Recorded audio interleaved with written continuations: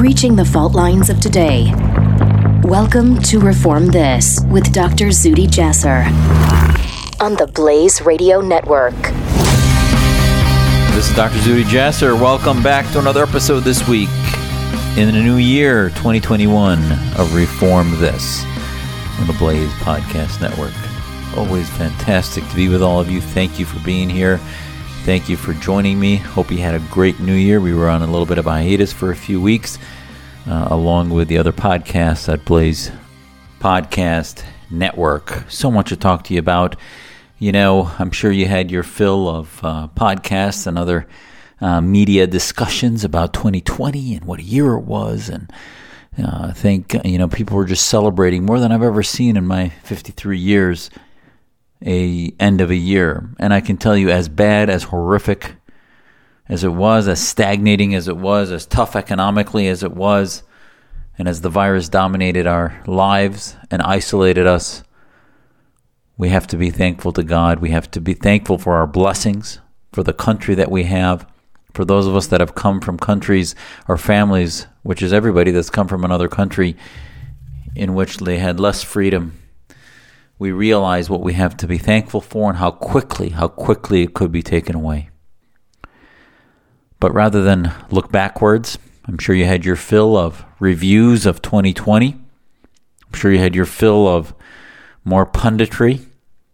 I hope you come here to sort of get away from the regular old mill of partisan politics, of that divide. I was talking to a friend of mine through the New Year's, and we remarked on how almost every issue, forget just personalities like Trump and Pelosi and others, but every issue, when it comes to things not even entertainment sometimes diverts, not sometimes, too often diverts into politics.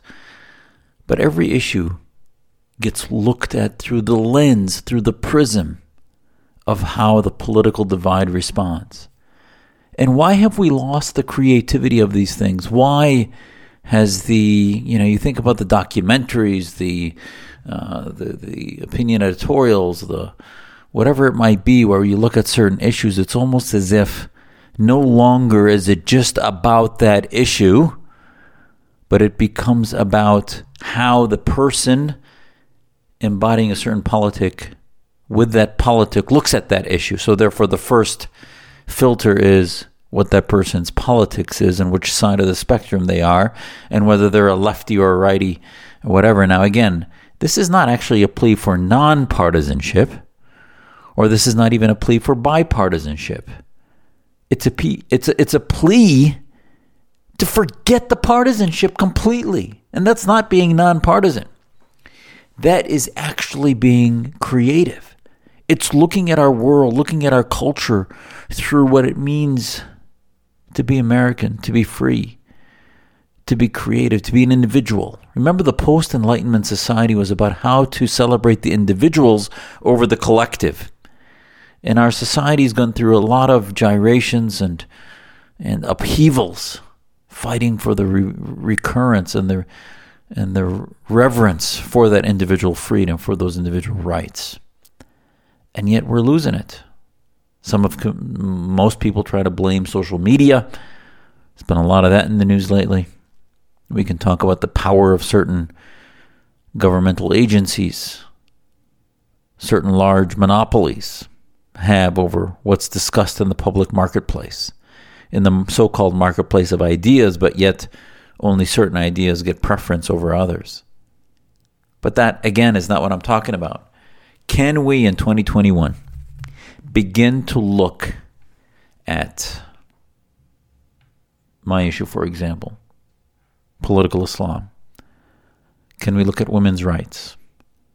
Can we look at female genital mutilation? Can we look at the policies in France against Islamism, or in Austria? Not through the right versus left prism, but rather through humanity, individualism, freedom, free speech, universal human rights. That is the language I'm talking about, as a prism. When I look at issues, Yes, like everybody else, all of you, we're complex individuals. We have our family issues. We have our faith-based issues. We have our physical and health issues, our financial issues that color the way we look at issues. A specific topic can be based, it's almost impossible to take it in an unbiased way. You are colored by the products by which you had. So many people might have been pro-free market for years, and then the government goes and takes away their ability to keep their doors open because of a pandemic, and now they inevitably, to survive, have to support socialism. Now, the vast majority of free market folks I know did not do that, but sometimes you can't blame somebody because of the circumstances in which they're put, and the government forces them to shut their doors, not by their own choice, in which they then say, well, the government has to pay me back for taking away my livelihood. So each of us has a prism through which we look at that, but that's the beauty of individuality. When we collectivize and we assume that somebody's reaction is going to be based first on the political nature from which they derive their position and not from the truth or untruth or the value of those ideas, we've lost who we are. So I hope this year in our podcast, as we have our conversations, you can begin to look, if you haven't already. My guess is that all of you that listen here are probably already on the more genuine side of listening to the strength or the weakness of ideas rather than where you assume they may be coming from. But I hope that's one of the themes for 2021, because already almost 2 weeks into 2021, and it doesn't look like the rancor is going to lighten. If anything, January 6th was a blight on who we are, a dark day for America. And we saw our enemies relishing in the stressors that shook who we are at the foundations. And regardless of what you think politically, there's no doubt that a mob killing a police officer, desecrating the halls of the People's House, is an embarrassment and a major shock to our system.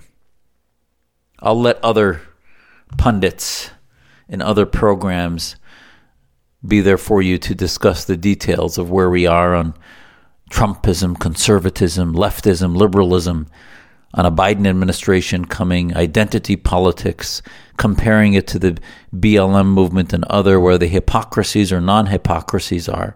I'll let you all do that. That's not what this program's about. Or at least maybe I'm choosing today not to have it be about that. Because I want you to have something to listen to that's not about that rancor. That is about the values that are global, not globalism, but values that should be global about freedom and individuality, that I believe America is the shining city on a hill. That we can, at our best of days, that we can be that example. And as is painfully obvious, our greatest enemies, from Khamenei in Iran to Erdogan in Turkey to Qatar to China, took advantage of the stressors happening in Washington this week in order to decry what they saw as the fiction of liberalism, the fiction of democracy. You saw Erdogan, the Islamist supremacist, offer help and ask Turks to help Americans in our struggles with democracy and educate us on how to run a democracy better. We could use some expletives to refer to that, but I won't. Khamenei then also used the opportunity to not only defend his own supremacist theocracy, but denigrate America as a failed experiment in his repulsive tweets on the 7th and 8th of January. Now, my response was on our worst days. On our worst days as Americans, we are centuries ahead of the pre-Enlightenment collectivism and fascism and theocracy, that is, the medieval interpretations of law that are Iran under Khomeini and his Islamic Republic, or under Turkey and its Islamist regime of Erdogan, who's imprisoning tens of thousands for ideas, or under the Muslim Brotherhood and their supporters like Qatar, or the Islamic Republic of Pakistan, on and on. Those who would denigrate us will never admit that on our worst days, we are centuries ahead of them ideologically. And this program is about finding those aspects of Islam that we each practice personally as Muslims, that we have modernized, that we have brought into the 20th century, and then abandoning those practices that the establishment of Islam believes is part of the faith and we reject as being part of the faith as reformists. It's fascinating. You look at some of the stressors of the pandemic, and one of the pieces I saw this week that I wanted to talk to you about was, believe it or not, on NPR. Is the pandemic causing a surge in FGM, female genital mutilation? Appeared on January 5th. Talks about Kenya and how in early December they saw an uptick significantly, as reported from some of the foundations that are doing the Orchid Project, for example, is doing a lot of work in trying to prevent not only in passage of laws against FGM, but actually cultural shifts in preventing it and protecting young girls.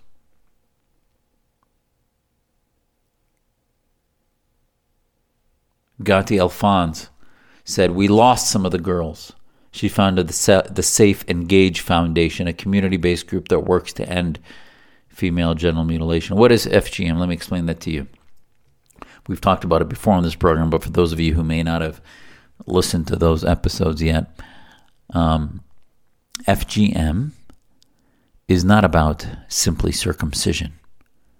It is about the belief, either culturally or by Islamists or Salafists, that for some reason girls, they believe, are born hypersexual, and that the way to make them normal sexual or desexualize them is to perform a circumcision. There are 4 types of it, from the worst type, in which they completely desexualize them and not only perform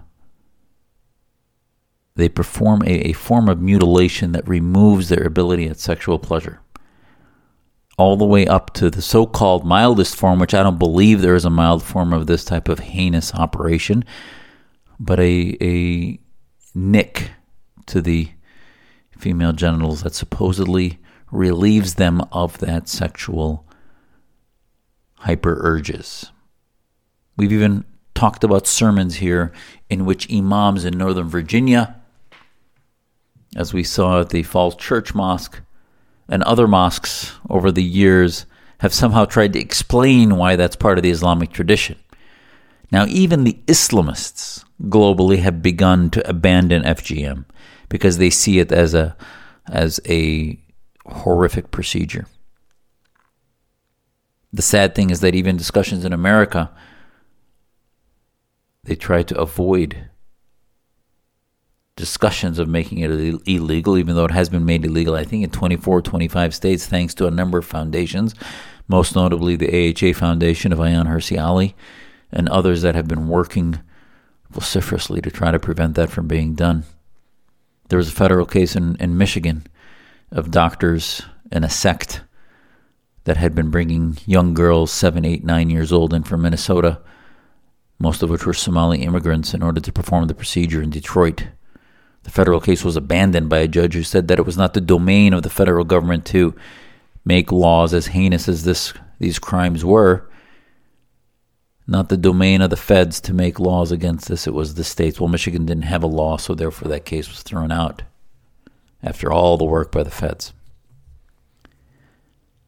And there's so much more there. But I bring this topic back because we're seeing now, during the pandemic, this significant report out of Africa that says that Lockdowns and school closures during the pandemic left many girls at home, vulnerable to genital cutting in communities that see the practice as a prerequisite for marriage and in some places as a rite of passage.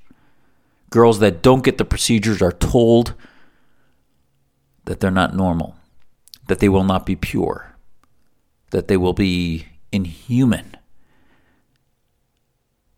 God forbid, if they don't have it done.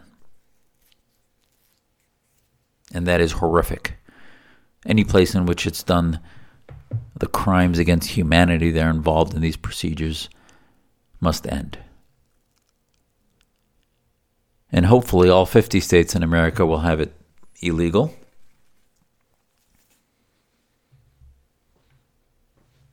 And yet, in these communities, as they talk about during the lockdowns, during the isolation, more were done because they had time to sit and cogitate about it.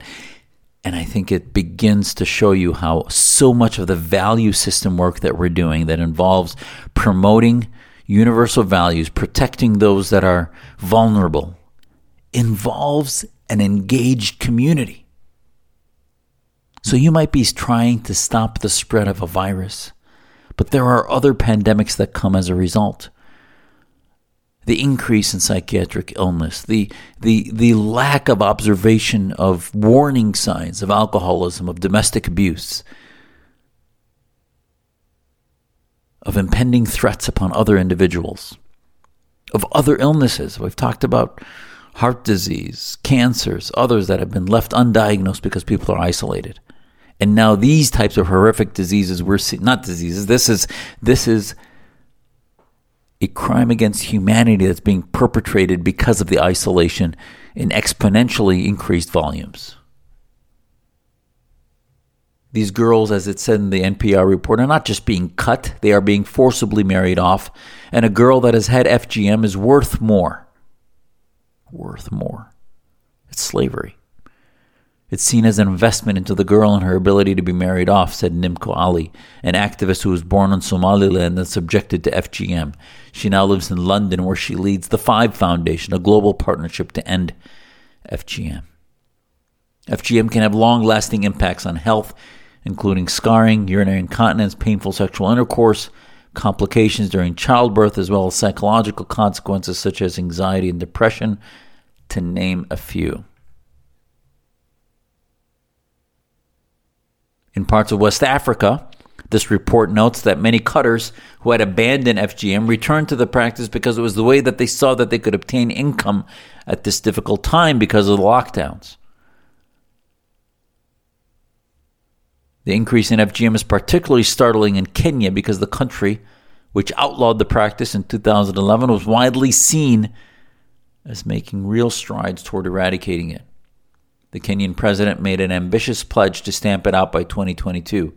Then came the pandemic, which redirected policing and other resources elsewhere, allowing the local traditional leaders to flout the law. Just to give you some numbers, 21% of Kenyan girls and women aged 15 to 49 have undergone FGM, but it can vary dramatically. And it's been increasing now as a result of the pandemic in 2020. And it's going to continue.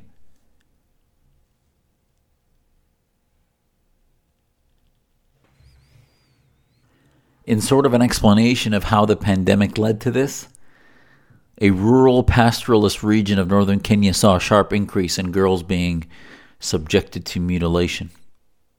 Josephine Kulea, founder and executive director of the Samburu Girls Foundation, which prevents and works to prevent FGM in young girls by 7 years old, found that convincing their families to enroll them in school and supporting them through university helped to prevent it. And now, since they were at home, the increase happened.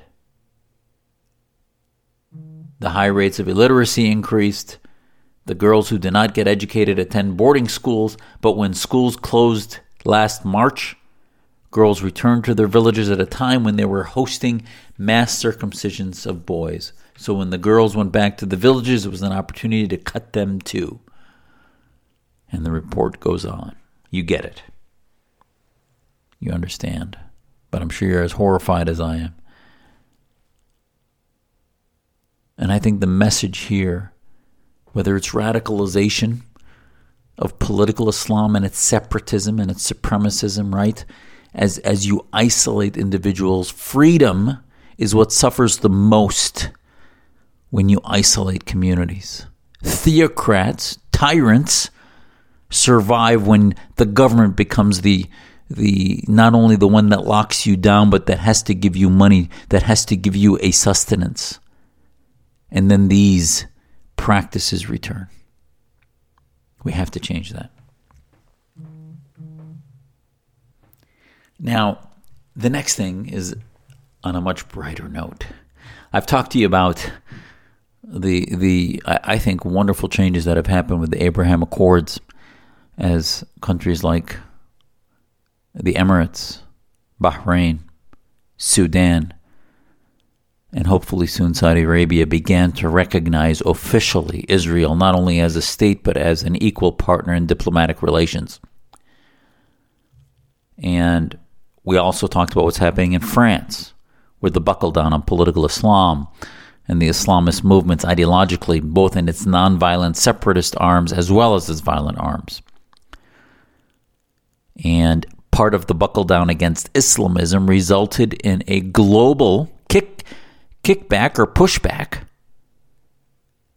against not only Macron but the French economy, led by the Islamists. You saw Turkey, Qatar, and Al Jazeera, Iran, the Khomeini and their media, Press TV, and others push for a boycott of French products.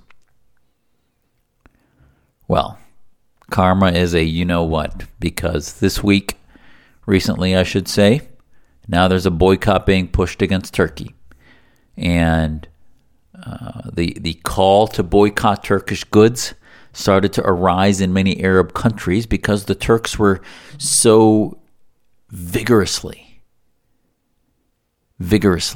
anti-Israel, anti-Semitic, and they were calling out their old friends in the Islamist movements, if you will. Well, they thought they were Islamists, but the Emirates and Bahrainis and Saudis and others now seem to abandon the money connection that was funding a lot of the Islamist movements from Hamas and the Brotherhood and elsewhere. They never really shared deep ideological friendship, though the Sharia interpretations were often similar.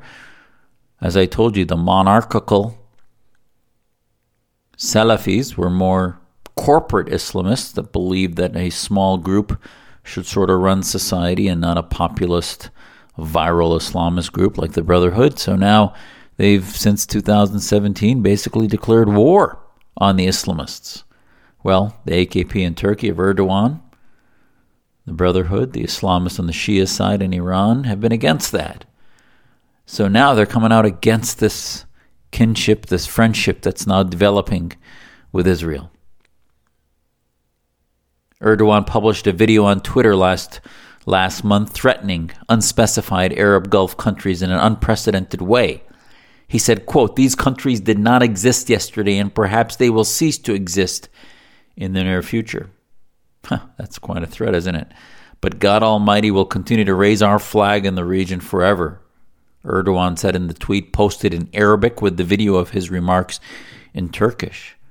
So his neo-Ottomanism is coming into play, as is his supremacism over the Arabs in the region, regardless of their Islamic faith that they share. Now, interesting that he doesn't believe that on Iran, does he? Seems to conveniently put aside his Ottomanism, his Caliphism, when talking to the Shia extremists of Hezbollah or Iran. So the platform of Twitter flared up in the region with angry replies from folks in Saudi Arabia and the Emirates and the Gulf countries attacking the Turkish president, describing his threats as a declaration of war on the Gulf and the Arab world. They described his arrogant, narcissistic statements as a clear reflection of his annoyance with the Gulf countries that have stood against his ambitions in Syria, Libya, and with their rapprochement with Israel. One Twitter writer said that not only has he posted the video on his Arabic account, but he's also had the statements translated into Arabic. It's a declaration of war. If it had happened with Europe or Canada, NATO alliance would have met and things would have become serious. A hashtag then began, boycott Turkish products. It went viral and continued to trend in Saudi Arabia for several days last month. Within a week, 8 Turkish business groups, including textile exporters and contractors, had called on Saudi authorities to stop the boycott. Oh, so now they're not really a democracy. They're asking the Saudi government to stop the boycott. And the Saudi government responded, we didn't place any limitations on Turkish goods. And that the Turkish and Gulf states were not severed in their interactions economically or otherwise when the Turkish president attacked the decision by Saudi Arabia, the Emirates, Bahrain, and Egypt to boycott Qatar in 2017.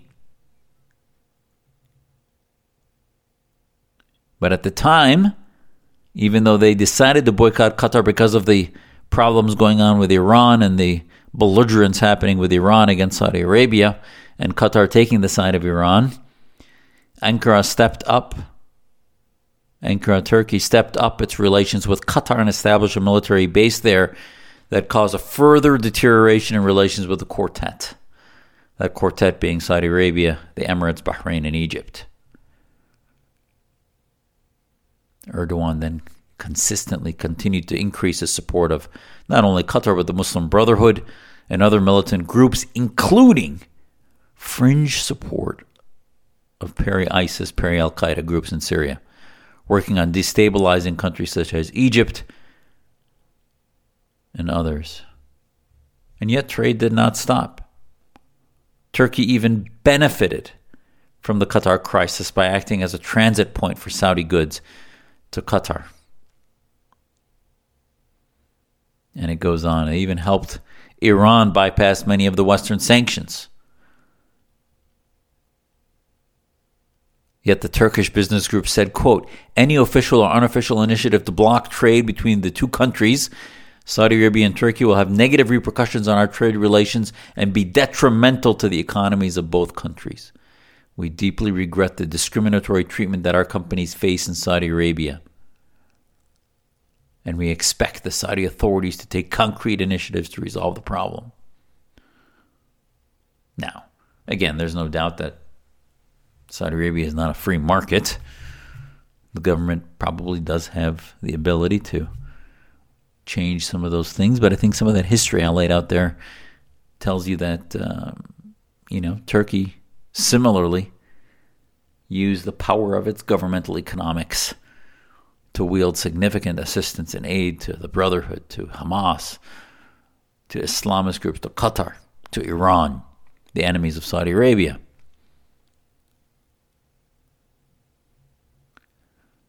As far as the Emirates are concerned, quote, popular resentment against Erdogan has been growing for some time. It's just been more evident now, reflected in the call to boycott Turkish goods after the recent insults from Erdogan and the Arab countries, said Murshid, who is an Emirati political commentator.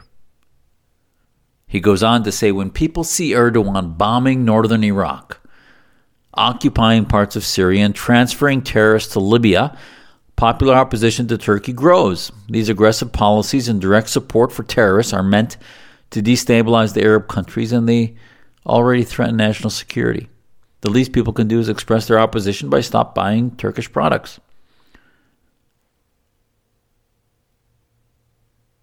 Just to give you some numbers, Turkish exports to Saudi Arabia exceeded $3.5 billion a year, while its imports are less than $2 billion. So, again, the boycott hurts Turkey more than the Gulf countries, but the bottom line is that what is fantastic about this story is that we are beginning to finally see not only a delinkage from the Palestinian issue, but a delinkage from the Islamist domination. If we're going to start to see them withering on the vine, it's not going to happen overnight. But finally, we're going to start to see a fractionation as we divide and conquer Islamism, and each of these countries loses its hegemonic influence against the West and its animus against the West, and we slowly develop more alliances, we'll begin to put back principles of universal human rights. And again, I'm still a significant critic of the monarchies and of Saudi Arabia and its draconian laws. But who would have thought that last week Saudi Arabia would pass a law making it illegal for any woman under 18 to be married?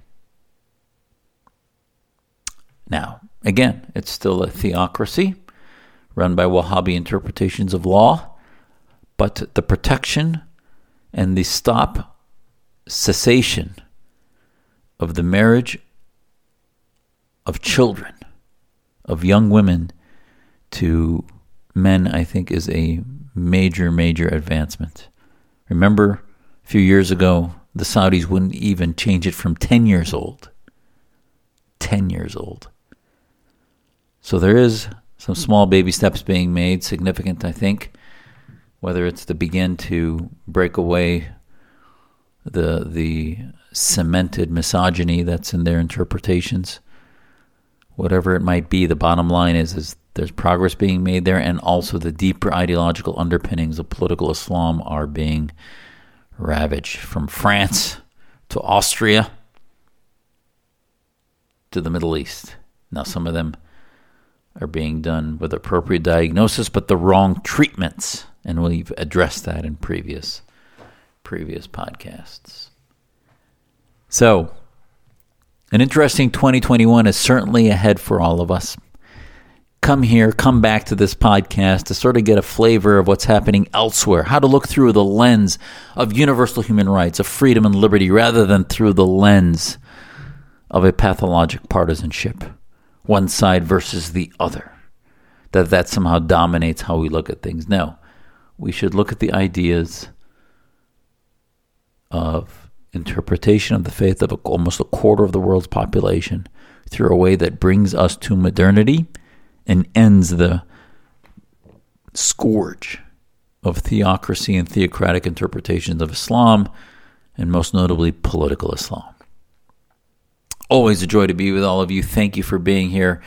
We'll see you again next week on Reform This. Find me on Twitter at Dr. Zuhdi Jasser, DrZuhdijasser, and also on Reform This Radio on Twitter. God bless. We'll see you soon. Reform This with Dr. Zuhdi Jasser on the Blaze Radio Network.